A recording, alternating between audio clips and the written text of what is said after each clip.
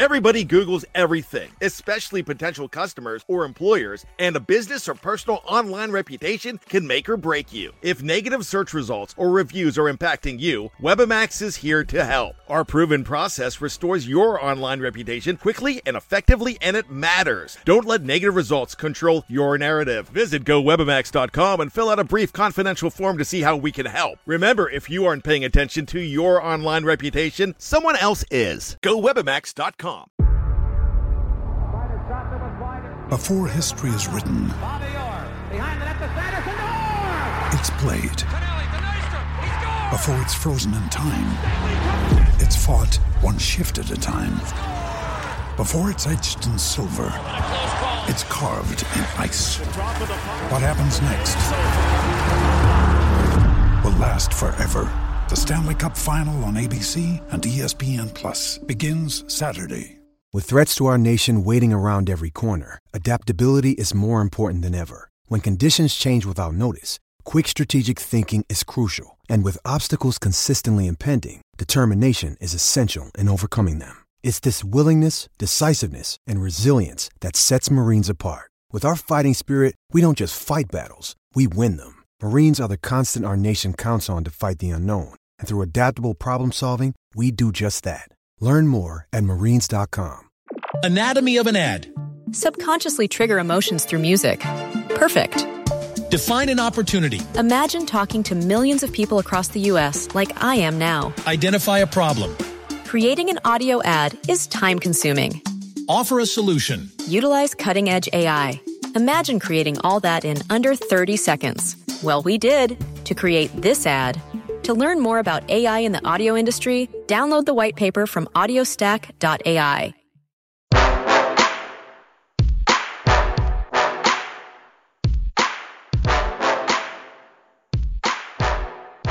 Welcome back to episode 64 of the Red Seat Podcast. This is your host, Jake Devereaux, and today I am joined not only by Matt Collins of Over the Monster, but we have our first special guest. Jen McCaffrey of Mass Live is joining us. She is in Fort Myers. I shouldn't say she's from Fort Myers, but she's there, and she's going to give us some spring training updates. So welcome back to the show, Jen. Hi, guys. Thanks so much. Matt, how are you today? Oh, wonderful as always. Excellent. So, Jen, we'd be remiss if we didn't lead off with the thing that everybody has been talking about this entire offseason, which is JD Martinez. What is your sense on this situation right now? I know it's one that's sort of not doing anything at the moment, but is Arizona a legitimate contender, and do you think the Red Sox are getting anxious here? Yeah, we talked to Dombrowski this week. I think it was yesterday maybe. The days are all running together. It does seem like I am from Fort Myers because I've only been here, 3 days, and I feel like I live here already. But yeah, Dombrowski, it's interesting.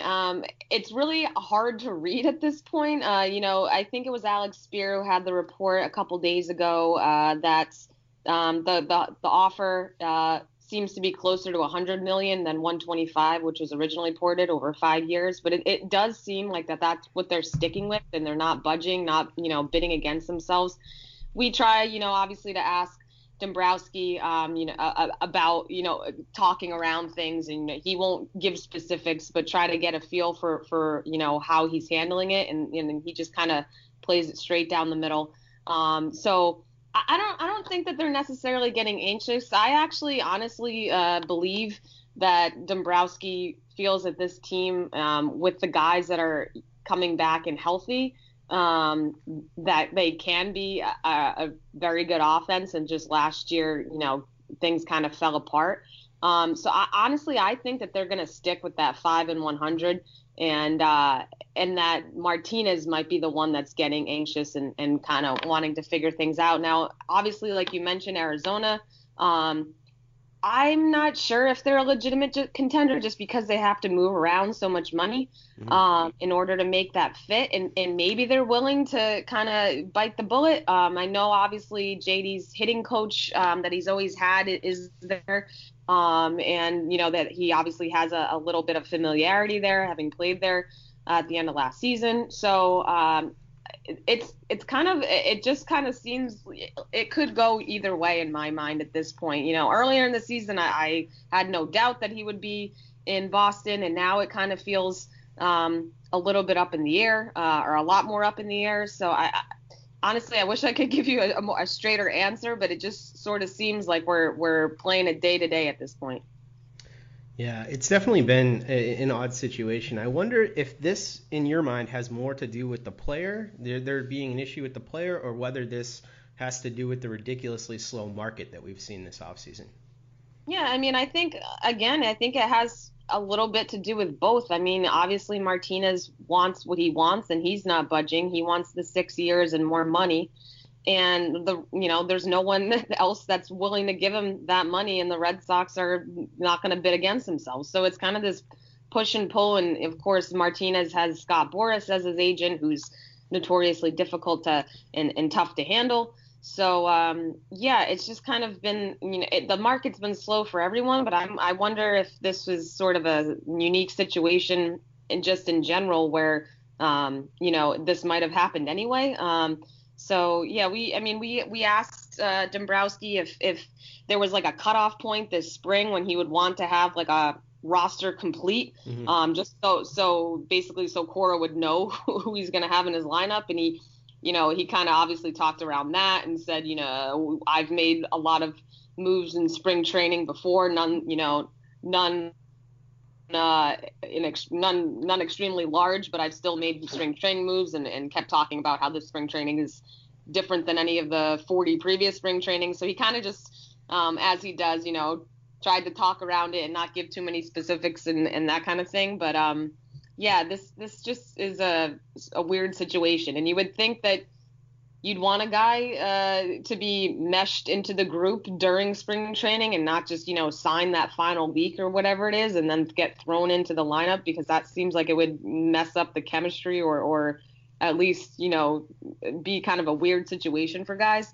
And just weird for Martinez to kind of be like in this tug of war with the team and then finally relent maybe. And what kind of, I don't know, feelings might he have? So it's just a weird situation.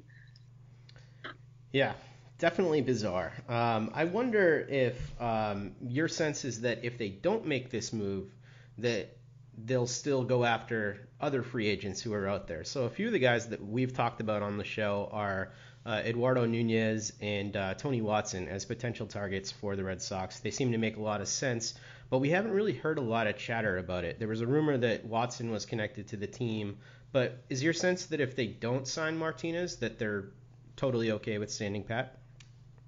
I don't know if they're totally okay with standing pat. And again, I don't know if this is just sort of Dombrowski kind of trying to, leverage a situation. But he talked a lot more yesterday about trade rumors being a lot more of a thing this spring than in years past. And teams, because of the market not wanting to, move one way or another, teams are looking to just trade guys. And he's fielded 4 or 5 phone calls a day. And again, we don't really know how much of this is true, or if, and he said that this is like trades involving players of prominence.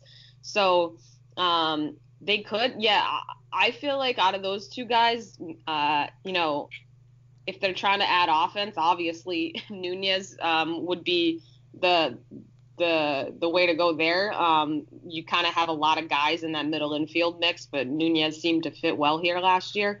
So, he's been tied to the Red Sox semi-recently, at least. I think a few weeks ago, Chad Jennings from the Herald wrote that he's still been in contact with the Sox. So, of those two guys, I feel like Nunez might be more of a target. But then again, I honestly wouldn't be surprised if Dombrowski pulls some weird, trade that brings in a bat this spring in the next few weeks. I should just say, literally like 2 or 3 minutes ago, Ian Brown just said that they're gaining more momentum towards Nunez. So okay. Oh, okay. Didn't even see that. Noting. So yeah. Good to know. I actually had a question about the market in general. There's obviously been some tension between the players in the league. Have any Red Sox players said anything or spoken up about that at all? Not pretty much. Most of them have sort of played it down the middle. We've asked a lot of guys about, free agency. We asked Chris Sale the other day, and he was kind of, saying it's an unfortunate situation, but he's not kind of, involved in it. So he feels for the guys, but, he wasn't saying too much. We talked to Price the other day on a big group session, and he, and the question was posed to him about his opt out and, knowing that the market is the way it is this offseason, what that might mean for next offseason, and if that's more incentive for him to stay in Boston. And, he said he hasn't thought about it, needs to talk to his agent, but like that he, can see himself staying in Boston. Didn't really talk too much about the market. So guys aren't really, there's not too many guys on this team that are, you could say Price is probably the most controversial, outspoken, but even he wasn't really one to say, this is ridiculous and they need to treat us better. None of them have really said that. They've kind of just all said it's a tough situation, and we kind of feel bad for the guys that are dealing with it. Mitch Moreland, when we talked to him the other day, was saying that he's glad he signed, when he did with the Red Sox, because if he felt if he waited, longer, it might not have, worked in his favor. So, none of the guys have taken any like controversial stances. Okay. Yeah, it seems like Chris Sale might be doing his media training with the Patriots these days. Yeah, that's for sure. So we have to ask you, because every year when we have media guys and girls on from Fort Myers, typically their accommodations have something wrong with them. And the Projo guys were notorious for this, whether it's water not running or anything like that. So how are your accommodations so far in Fort Myers? So far so good. Last year, we had a condo, an Airbnb that actually wasn't too bad. It was in Cape Coral, so that was kind of a little bit of a hike. It was like 45 minutes every morning. But this year, we're there's a courtyard that Marriott that's not too far from the park, so it's actually hasn't been too bad. So knock on wood that nothing crazy happens, but. It's even got a Starbucks in here, so that keeps me happy. Oh, there you go. Got the coffee in the morning, you're all set. So we have to ask about Blake Swihart, because he is certainly one of my favorite players. I disagree with how the Red Sox have handled him. I think a lot of people do. But I wanted to get your sense as to what his role is going to be on this team. He's obviously out of options. Are they really going to try him at second base? Do you think that he's going to catch it all? I mean, is Leon going to get traded? There's a whole lot of stuff up in the air right now with Blake Swihart. It seems like he's finally healthy, but what's your sense on what's going on with him? I see him, so he's come into camp. He's been, catching a lot of the bullpens, and I kind of see him being that backup catch. I don't know that Sandy will be traded. I think that they kind of like to have that solid backup, because, Swihart's great, but still doesn't have, as much experience necessarily as Sandy does back there. You have Vasquez would be your number one guy, Sandy kind of right behind him, or, splitting times semi like they did last year. And then I feel like, when you want to give those guys a day off or something, you would throw in Swihart. But he's been taking a lot of reps. Cora told him, just take reps at any infield spot at this, just to kind of get acclimated again to the infield. Of course, we all know that before he started catching, he was a shortstop in high school. So I see him more on kind of that side of the infield, and maybe not necessarily at second. They seem to have a ton of guys that can kind of fill in at second, utility-wise, but maybe even, short or third, just to kind of would be where he'd be more comfortable. I could even honestly see him getting time at first. I'm not too sure that they would. They've said that they might try him again in the outfield, but I'm not sure. I think that they would stick more with him in that kind of on the left side of the infield and see what they can get out of him there. But I really honestly think they're gonna like base a lot of this on how comfortable he looks, at those positions this spring. Like that, this is kind of.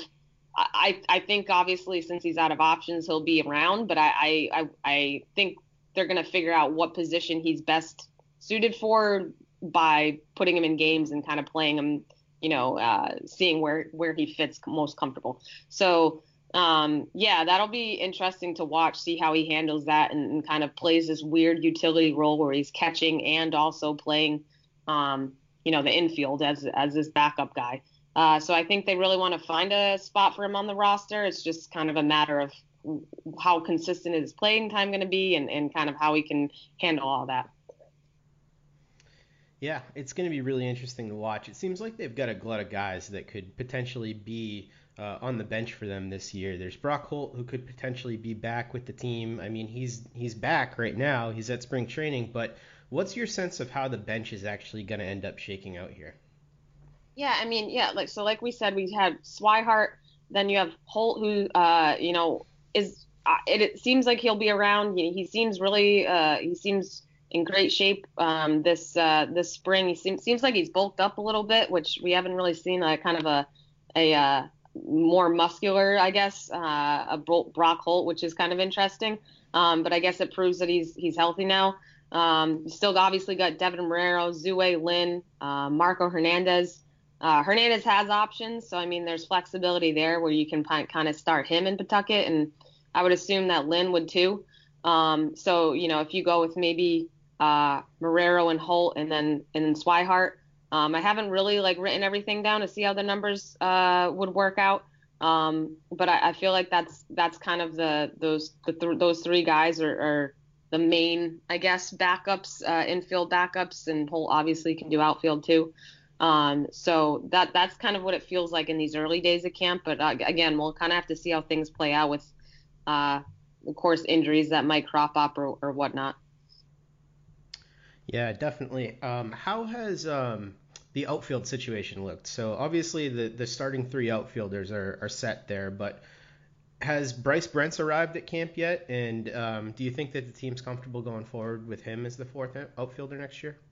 I haven't seen Bryce yet. We've been focusing mainly, obviously, because it was pitchers and catchers reported a couple days ago. So we've mainly focusing on catching up with a lot of that side of things. I haven't seen Bryce. But he might be here. There's about 60 guys, it feels like, and half of them are the guys that you never see, so you're trying to figure out who's who. But I haven't seen Bryce yet. But yeah, I mean that's their plan, is that he's going to be their fourth outfielder, and play those corner spots, and then kind of switch in Benintendi into center when Jackie needs a day off. So Bryce isn't necessarily going to be that center field guy, but he hit the 30 homers last year in AAA. I don't know how that'll, translate at the major league level. But it seems that that's, what they're going with right now. And, like I said, I haven't seen him, so I haven't seen how he appears or kind of him hitting yet. But that's the plan that they kind of have laid out so far. Have you seen Tyler Thornburg, and is he throwing on a normal program yet? Yeah, I actually just wrote a short thing about him today. He isn't on a normal program yet. He's not throwing off a mound. He's just kind of throwing on flat ground and playing catch. So they're kind of building him up slowly. I think when we met with him at the Red Sox winter weekend, he said that once he got here to camp, which I think was maybe a couple weeks ago, that he was just going to be sort of throwing and then kind of progressing out to that 120, 150 mark, and then be evaluated. So far so good in that sense. I saw him doing so he's not throwing off the mound or anything, but I was kind of following a bunch of the relievers around camp today with taking a video, and he was in that group with those guys, but doing the PFB drills. So he was kind of taking comebackers to the mound and doing that kind of stuff. So he's moving around and kind of with the guys, not, on the thrown off a mound yet. But, Cora actually kind of just brought up that he was impressed with even just watching Thornburg play catch. And he said that he kind of was impressed with just the conviction that he had in playing catch. So I don't know if he meant just because it seems that Thornburg's excited to get back out there, that he's kind of raring to go type thing. But yeah, so we don't know his throwing schedule just yet, but it does seem like things are progressing in the right direction for Thornburg. Does it seem like it's their plan to have him for opening day, or has that just not been decided? Yeah, I mean, that's been the loose plan. I don't think they want to set an exact timetable, because really until he starts throwing off the mound and then kind of has that next day and see how he feels, and then goes back and how's the next one feel. I don't think they want to set an exact date to say he's going to be ready for opening day, because I think they don't know necessarily how he's going to react once, because he hasn't pitched in 9 months or 10 months or whatever it is since the thoracic outlet syndrome surgery. So I think they just want to see how he bounces back from these outings. And then obviously once he gets into games. So it's going to be, I think when we talked to him at the winter weekend, and I'd asked him what he normally throws in spring training, he said usually like 5 or 6 bullpens and then gets into like 4 or 5 games. So I'm not sure, he said he's not really sure how many he'll be able to fit in this spring. But I guess that we can use that as like a loose guide. So the goal is to get him as close to opening day as possible. But again, we'll see once he starts to get going how he bounces back from the workload. Obviously Thornburg's not really part of this, but as far as the setup guy behind Kimbrel, is there any early favorite? Is it Carson Smith like most people think, or do you think Matt Barnes and Joe Kelly have a better chance than they're getting credit for? I still, if I had to put money on it right now, I'd still go with Carson. I mean, I saw, like I said, I was with some of the relievers today, and I saw him throwing, and he looked, pretty sharp. And even talked to him afterwards, and he said he's, excited that he's finally healthy, and he's already thrown 5 or 6 bullpens, so he's raring to go. So he looks like he probably has that if camp ended today, even though it just started, like he would be that guy. But Kelly, we'll see how kind of Kelly evens things out over spring, and I feel like Kelly and Barnes will be sort of that middle relief type 7th inning-ish guy that we've seen them. But at the very early stage, it looks like Carson will be that guy. But again, who knows if someone could win it over by the end of spring. Okay. I want to get back to the catching position a little bit. Vasquez has said a couple interesting things this offseason, and one of them is that he would like to catch more, and that's not surprising considering, he's healthy and he had a pretty good season last year. But what is your sense that around the team? Do you think that he's going to be able to catch 120 games like he seems to want to, or do you think that they're going to be more into what they did last year with splitting time with him and Leon? I could see Vasquez being kind of more of that main guy and taking on more of a role. When we talked to Cora the other day and asked him about that, he wouldn't commit one way or another. And it was probably because it was like his very first day and he didn't want to, give pigeonhole guys into roles just yet. But I could see Vasquez kind of being that main guy, and Leon kind of coming in maybe once or twice a week. So it's sort of a 2/3, 1/3 ish, or even maybe a little bit more for Vasquez. So yeah, Cora just said he wants to have he's happy to have 2 solid catchers and Swihart, as backing them up. Yeah, I mean, Vasquez seems ready. I mean, obviously he was great last year, and the bat, was sort of a surprise too.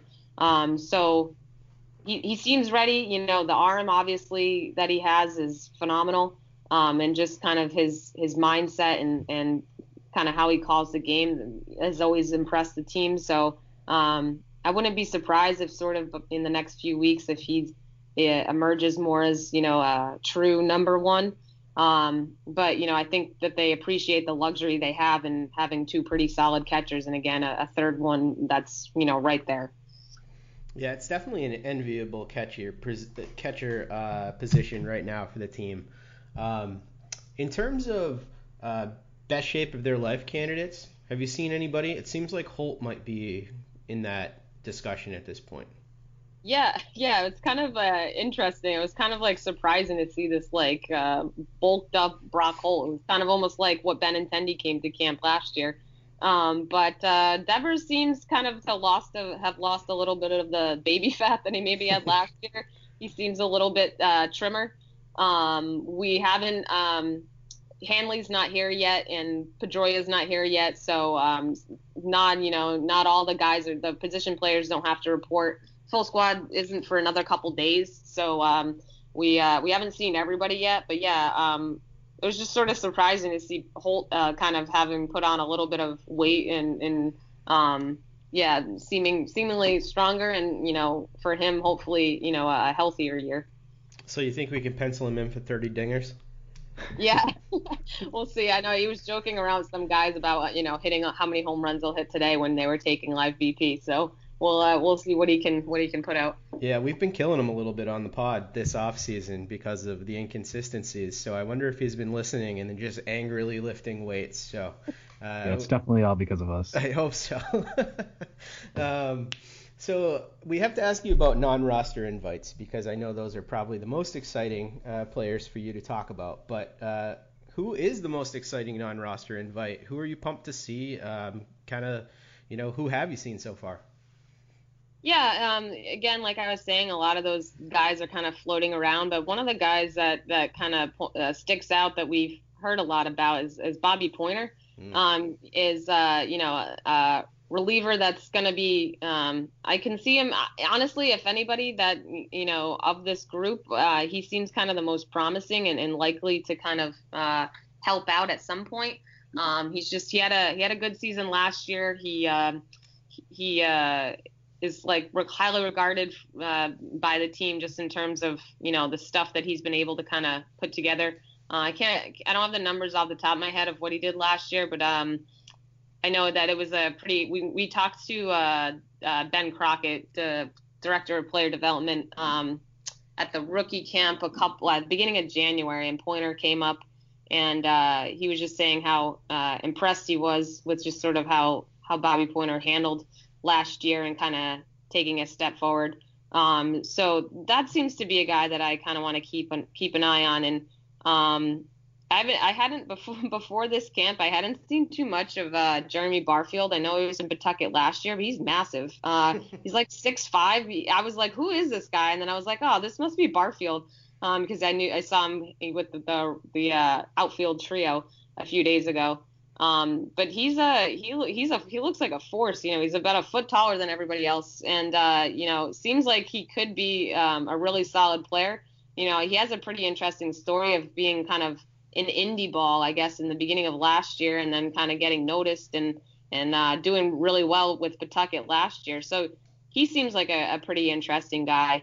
I haven't seen Rusney yet. Rusney Castillo. So again, the saga with him kind of continues of kind of seeing what they can do with him. But I'm not sure. I know he was in winter ball.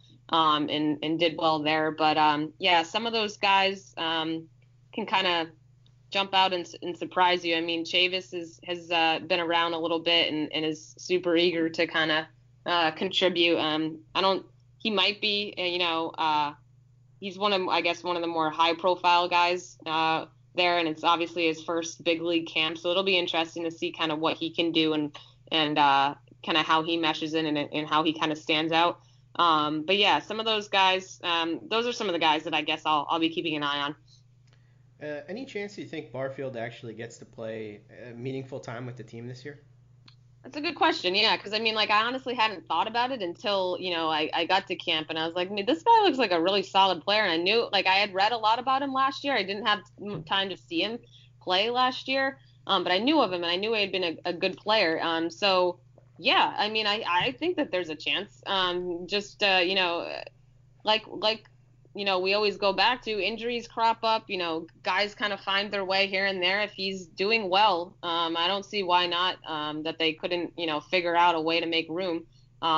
Maybe the Bryce Brent stuff doesn't end up working out, and there's a hole that they can kind of fill there. So we'll see how things play out. But it seems like he's got an interesting story, and obviously he's probably got a chip on his shoulder to kind of prove that he, where he came from and all that. So we'll kind of see how that plays out.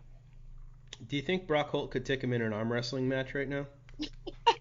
I don't know. He's probably a foot and a half taller than Brock Holt, but he seriously looks like a football player. So it's kind of funny to see him walking around the clubhouse because most of these guys are 5'9", 5'10", 6 feet. Yeah, he must tower over Mookie. Yeah, and exactly. He was running with Mookie and Benintendi, and it was just the funniest, juxtaposition. So he looks more like a pitcher than an outfielder. But yeah. Is Benny as jacked as everybody's saying? So that's another interest. He looks like he's just put on a little bit more weight, not necessarily muscle. But again, I know last year he's talked about he's had trouble keeping on weight throughout like a baseball season. So I know last year he came into camp like jacked, like we're saying that Brock is. This year he seems a little bit just more like heavier weight wise, but I'm wondering if it's because he lost a lot of weight last year throughout the season. He always has a hard time kind of keeping the weight on. But yeah, I mean, he still looks in good shape, and I don't know that he's been lifting the chains or whatever he did last year, but yeah. So I mean, he seems to be kind of right where he was, I guess, pretty much last year at this point.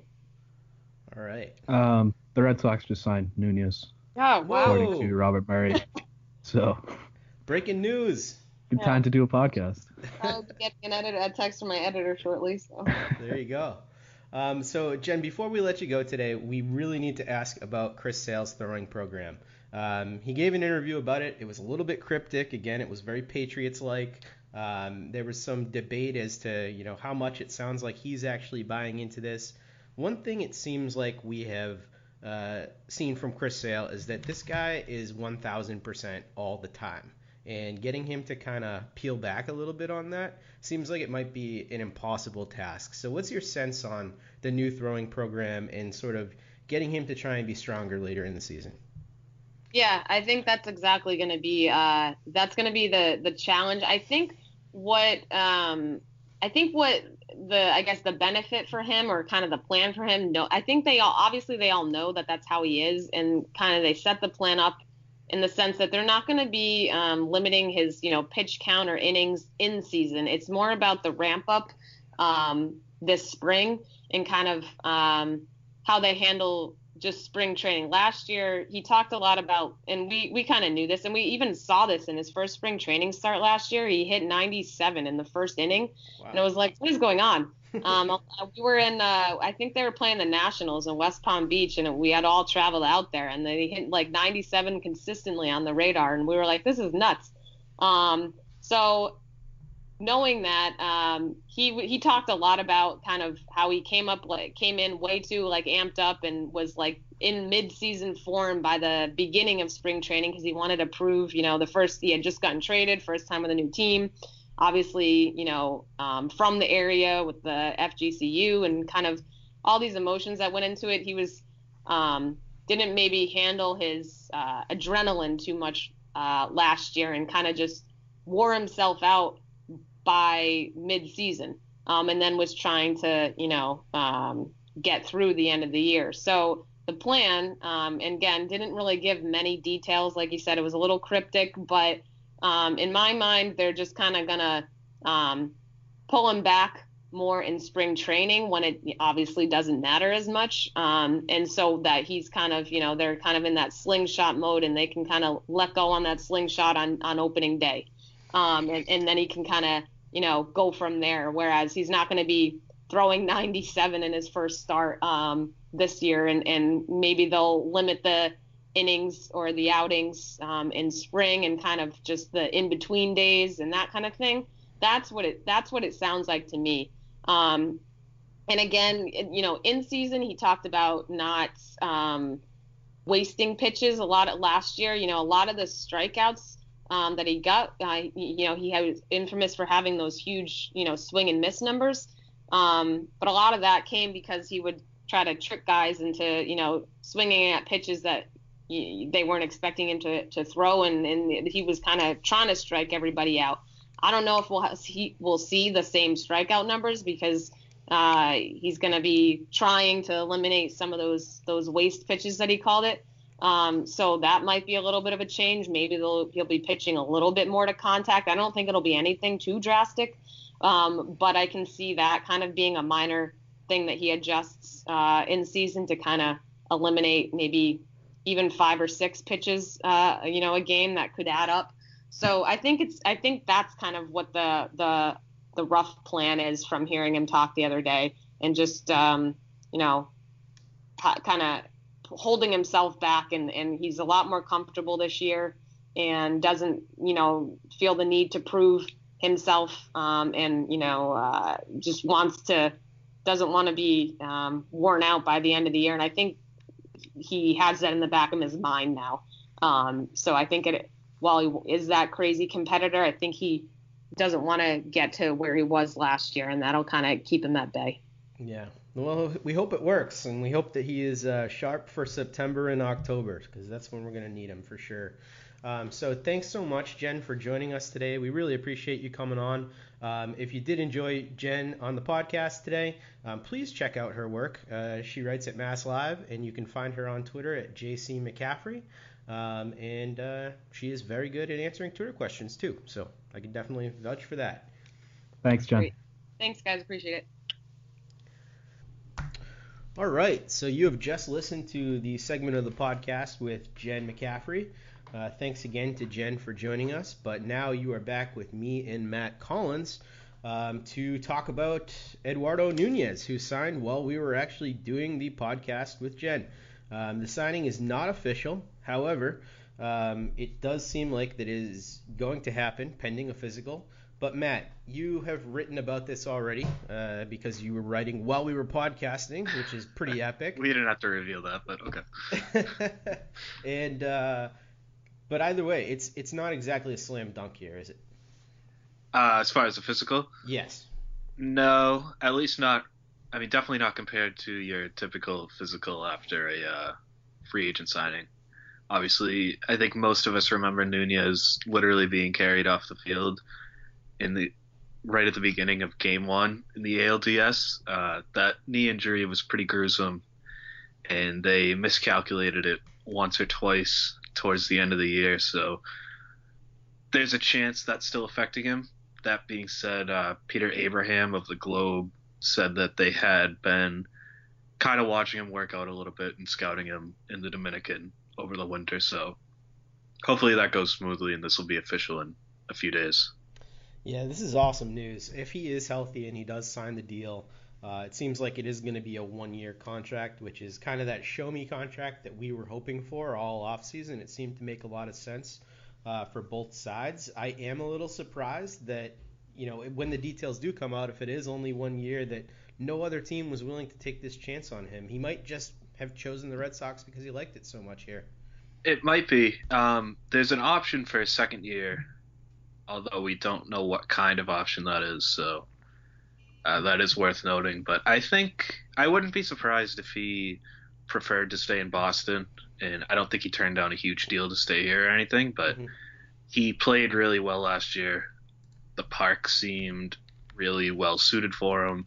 The AL East is full of good hitters' parks, so if he was going to go do a prove-it type contract, it would be best to go to a place you're familiar and a place where you've already succeeded like this. Well, all of a sudden, the lineup looks like it has fewer holes, and we don't know whether or not JD is still going to sign. It could be a potential that that's going to happen too. But right now, I mean, Eduardo Nunez being there rather than any of the guys we talked about earlier in the show, whether that's Brock Holt, Devin Marrero, any of those guys, even Swihart, I think this is pretty ideal. Yeah, all of a sudden this lineup looks a lot deeper. I just opened up Roster Resource, which is where I usually go to look at the lineup, and they already have Nunez in there, and just having him slotted into that lineup, all of a sudden they have Devers hitting 7th, Vasquez hitting 8th, Bradley hitting 9th. I'd probably swap that around a little bit, but either way, your worst hitter is probably going to be Christian Vasquez, and if he's anything close to what he was last year, that's a really deep lineup. And then you think about the possibility of adding JD Martinez to that, and it's exciting. Nunez is not a perfect player.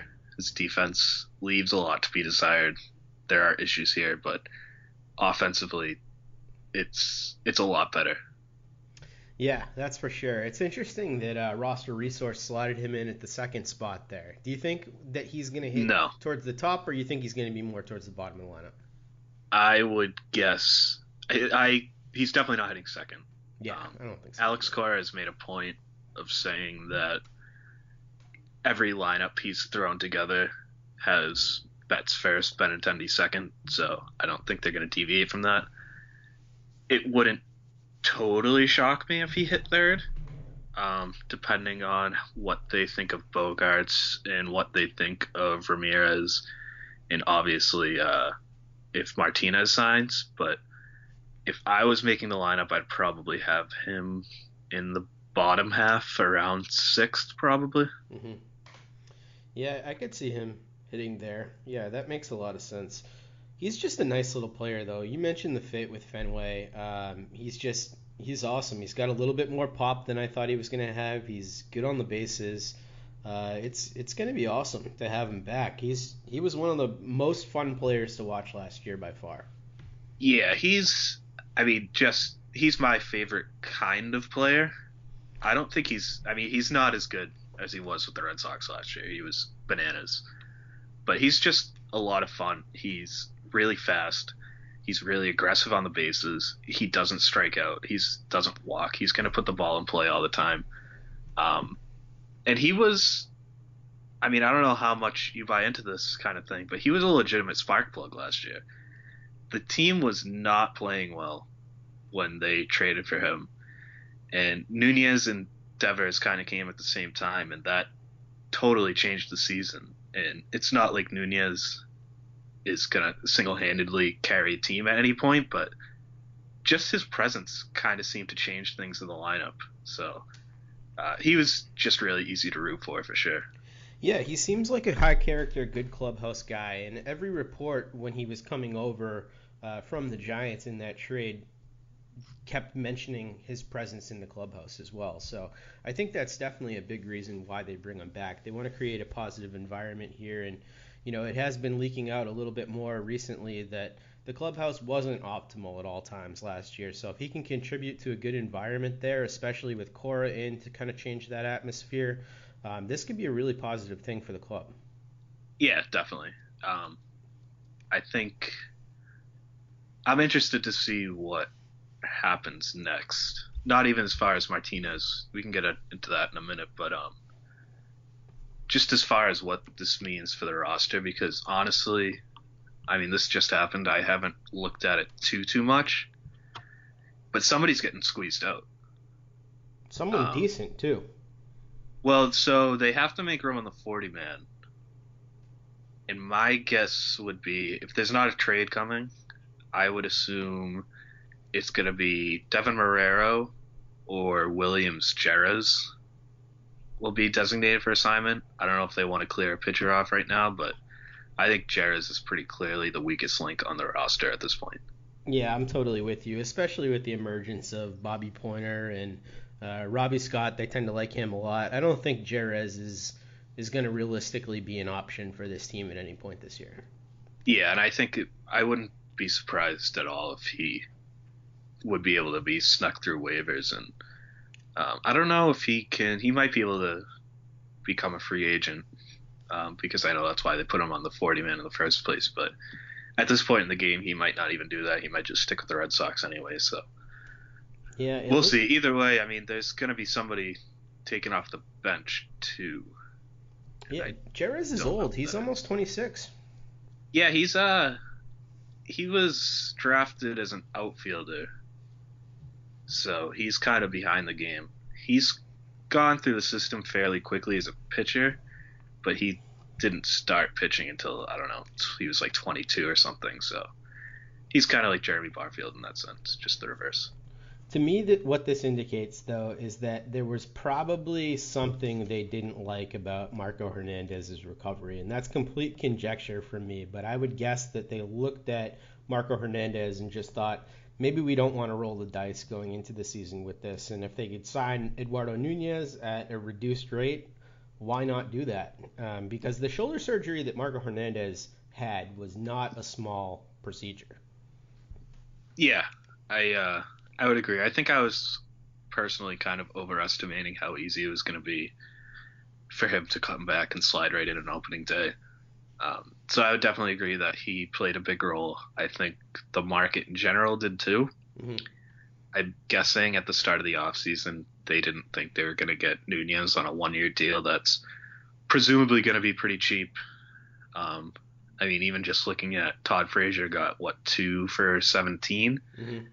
And I think Frazier's a more established regular than Nunez. So, I mean, a 1-year deal worth single digits seems low, at least based on my expectations a few months ago. Yeah, you're absolutely right. And it is kind of surprising that a team like the Yankees didn't come in here and try and surpass that offer if they had interest. And it was rumored that they did, because last week when we were on the podcast together and you mentioned what a good fit he would be with the Yankees, I just looked at that lineup and I was like, damn, Matt is absolutely right. Like, this guy's a perfect fit for the Yankees, and I would be devastated if he went there because I like the guy so much. But it seemed like, why not? For them, they have so few holes at this point. Why not do that? I don't know what the Yankees' payroll is right now. I know that they're staying under the luxury tax by all means this year. Not that Nunez is going to be so expensive that they wouldn't be able to work around it, but that might play a role. I think also the Red Sox have more familiarity with the knee injury than anyone else, because it happened while he was on their payroll and their doctors already kind of know the deal. So that might play a factor into it too. It's just going to be nice not to see him in pinstripes or wearing a Rays shirt. Oh, God, if he went to the Rays. Jesus Christ. Yeah, he did seem like that Rays type of guy, though, that they might really like him because of the skill set. But, hey, happy to have him back with the Red Sox. But my question to you, Matt, is do you read anything into this? Do you think that this was simply a standalone signing, or do you think this was the type of move that was made because they know something else is coming? The former, I think. I don't think this stops them from doing anything else. I think that they are going to keep trying to play chicken with JD Martinez and maybe adjust their deal if they have to, but I don't think this really moves the needle that much at all. I will say I've seen people say that this hurts them from getting Martinez because of the payroll. And again, we don't know right now what the money is. But I will say that assuming the Red Sox just cut bait with the minimum salary guy before Nunez is factored in, they have $210 million on the books, which leaves them $27 million for Nunez plus Martinez to stay under that 237 mark. Not that I think they have to stay under that mark, but just if they want to. And it's cutting it a little bit tight, but it's not impossible. Yeah, especially considering they can make deals at some point during the year if they want to. Yeah. And also, they can backload that contract with JD Martinez. If they want to make the money shorter up front, I'm sure that they'd be able to make it sweet enough on the back end. No. The luxury tax is based on average annual value. Is it? So, yeah, so that wouldn't work. They do that because of that. So teams can't mess around like that. Well, there goes my plan. Yeah, but I mean, still, if they go over, I mean, I've said this a few times on this podcast, I won't go into it too much again, but I really don't think going over the 237 mark and moving back 10 spots in the draft in 2019 is that big a deal, because JD Martinez is the kind of guy that can put them over the top. And they're in a market right now where they're the only team willing to go over the luxury tax. They're in a huge, massively tight division race. The marginal value of a win right now for them is so much bigger than most other teams in baseball. I mean, just get it done. Yeah, I'm with you. Pump this thing up to 260 if you have to. Make it work. Yeah, I mean, I wouldn't make a habit out of going over this 237 mark, but I don't think they're going to have to go so high on Martinez that they won't be able to get back under that mark next year, because if Martinez is here, Hanley Ramirez's option is not going to vest, and that money comes off the books next year. Right. And there's other Drew Pomeranz coming off the books probably. Craig Kimbrell might be coming off the books. I mean, they can go over it for a year and be fine. Yeah, I agree with you. I think that it's a no-brainer for this year, especially considering the guys they have locked up for 2018. So I think the team should be all in, and I would expect them to be this year. So anything else on these signings before we get to a couple listener questions? No, not really. I think we covered everything for now. All right. So we got a couple questions tonight. One is from Justin Gonzalez, who asks us, who will be a more impact player this year, Carson Smith or Rafael Devers? We just heard a pretty positive health report for Carson Smith, but I know Devers is your guy. Yeah, this is a wild question. I love Carson Smith, but I mean, come on. Yeah, no. It's Devers. Devers could hit 35 bombs this year if everything goes perfect for him. So he's definitely going to be the more important guy. But I think Carson Smith could be a huge X factor. I don't want to discount his presence. Yeah, I think Smith is, I mean, even beyond this year, I think this year is pretty huge for their future. If he shows that he's the guy he was with Seattle, they're going to be a lot more comfortable moving on from Kimbrel. Not that I think that they necessarily should, but if his market gets out of control next winter and they see that Carson Smith is an elite arm again, then they don't really have to overpay for a closer, which is a nice little bonus. Yeah, it would be nice to not spend $1 million on relievers for once. Well, I love Craig Kimbrell. I'd like him around forever, but you do. You absolutely do. My favorite question maybe that we have gotten since we've been taking questions is this next one from Trevor Shackles, and he says, is Andrew Cashner the most Baltimore Orioles signing ever? I'd love to hear a rotation consisting of the most Orioles pitchers you can think of. So you actually tweeted that out, that Andrew Cashner was... like 10 minutes before he asked that question. Cashner is easily the most Orioles pitcher of all time. I totally agree with you. So I want to play a game right now where we list guys. We're going to go back and forth. So you'll name one, I'll name one, and we'll get to we'll do a 6-man rotation because I think that's kind of fun. To see guys that haven't played for the Orioles before. Oh, they haven't played for the Orioles. Yeah, you can't be throwing out Wade Miley. They have a lot of their guys. A lot of their pitchers are extremely Orioles pitchers. Oh, totally. I've looked through some possible names, and a lot of them have already pitched for the Orioles. But okay, I have some names. All right. Who do you got first? Mike Pelfrey. He hasn't pitched for them, right? No, I don't think so. He's a Twins guy for a long period of time, wasn't he? Yeah. So he doesn't strike anybody out, really. Yeah, I like that pick. What was the most Pelfrey thing, or most Orioles thing about Pelfrey to you? So I put together a little list very quickly. I pretty much just looked for guys who have zero command. And Pelfrey walks a lot of guys and gives up a lot of home runs. So the no strikeouts is a nice little bonus, but Orioles pitchers can strike guys out. You got Ubaldo Jimenez can get strikeouts here and there. Yes. Yeah, I think he might be the most Orioles pitcher. He's the guy I think of. Ubaldo? Just because he's so all over the place. I always think of Wade Miley. I don't know why. Just Wade Miley's face is always what I picture in an Orioles uniform. He's a Brewer now. Yeah, it's so weird. All right, my pick is going to be...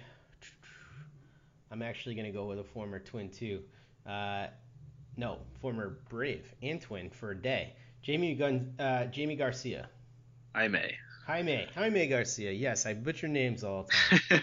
Jaime Garcia. Just kind of injured a bunch. Gets in there, throws decent stuff every once in a while, but just not a very good pitcher. I kind of like Jaime Garcia. I don't know why. That's a mistake. He signed with the Blue Jays today. Yes. Oh, yeah. I'm seeing that right now. Wow. Yeah. This is a busy day. Yeah. For cheap deals. All right. Who you got next? Tom Kohler. Ooh, nice. Tom Kohler has terrible stuff. He's a weird guy, and he's gonna hang around. He's the type of guy that's definitely gonna hang around until he's like 45 years old. I don't know why, but he's just never going anywhere. All right, my next pick is Kyle Gibson. Okay, kind of like Gibson too. Why am I naming guys that you like? I don't like this. I don't really know why I like Kyle Gibson, but I do. He did have a sort of change to his repertoire at the end of the year, and some people are getting excited about that. But by and large, Gibson has been a disappointing innings eater. You know what it is? He was pretty good in 2015. Mm. And that was like, for some reason, that was the year that I really followed the league as a whole. Mm. And so now, if you were good in 2015, I'm going to think you're good forever. Pretty much. That's where we're at.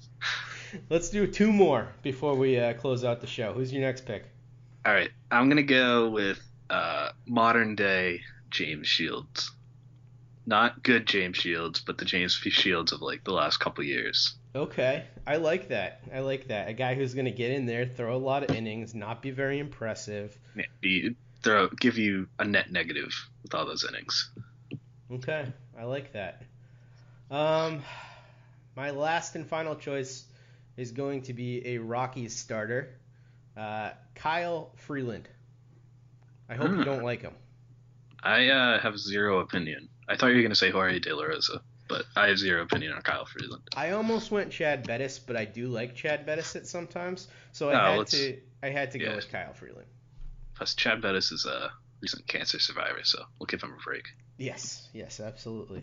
But well done, Trevor. That was a great question. I thoroughly enjoy projecting the next wave of Orioles pitchers, and I would bet that we actually got like at least 3 of the next pitchers that ended up on that team. Yeah, anytime I can slam the Orioles for a little bit, it's a good day. Absolutely. So after months of nothing, Matt, we finally have a bunch of stuff to talk about.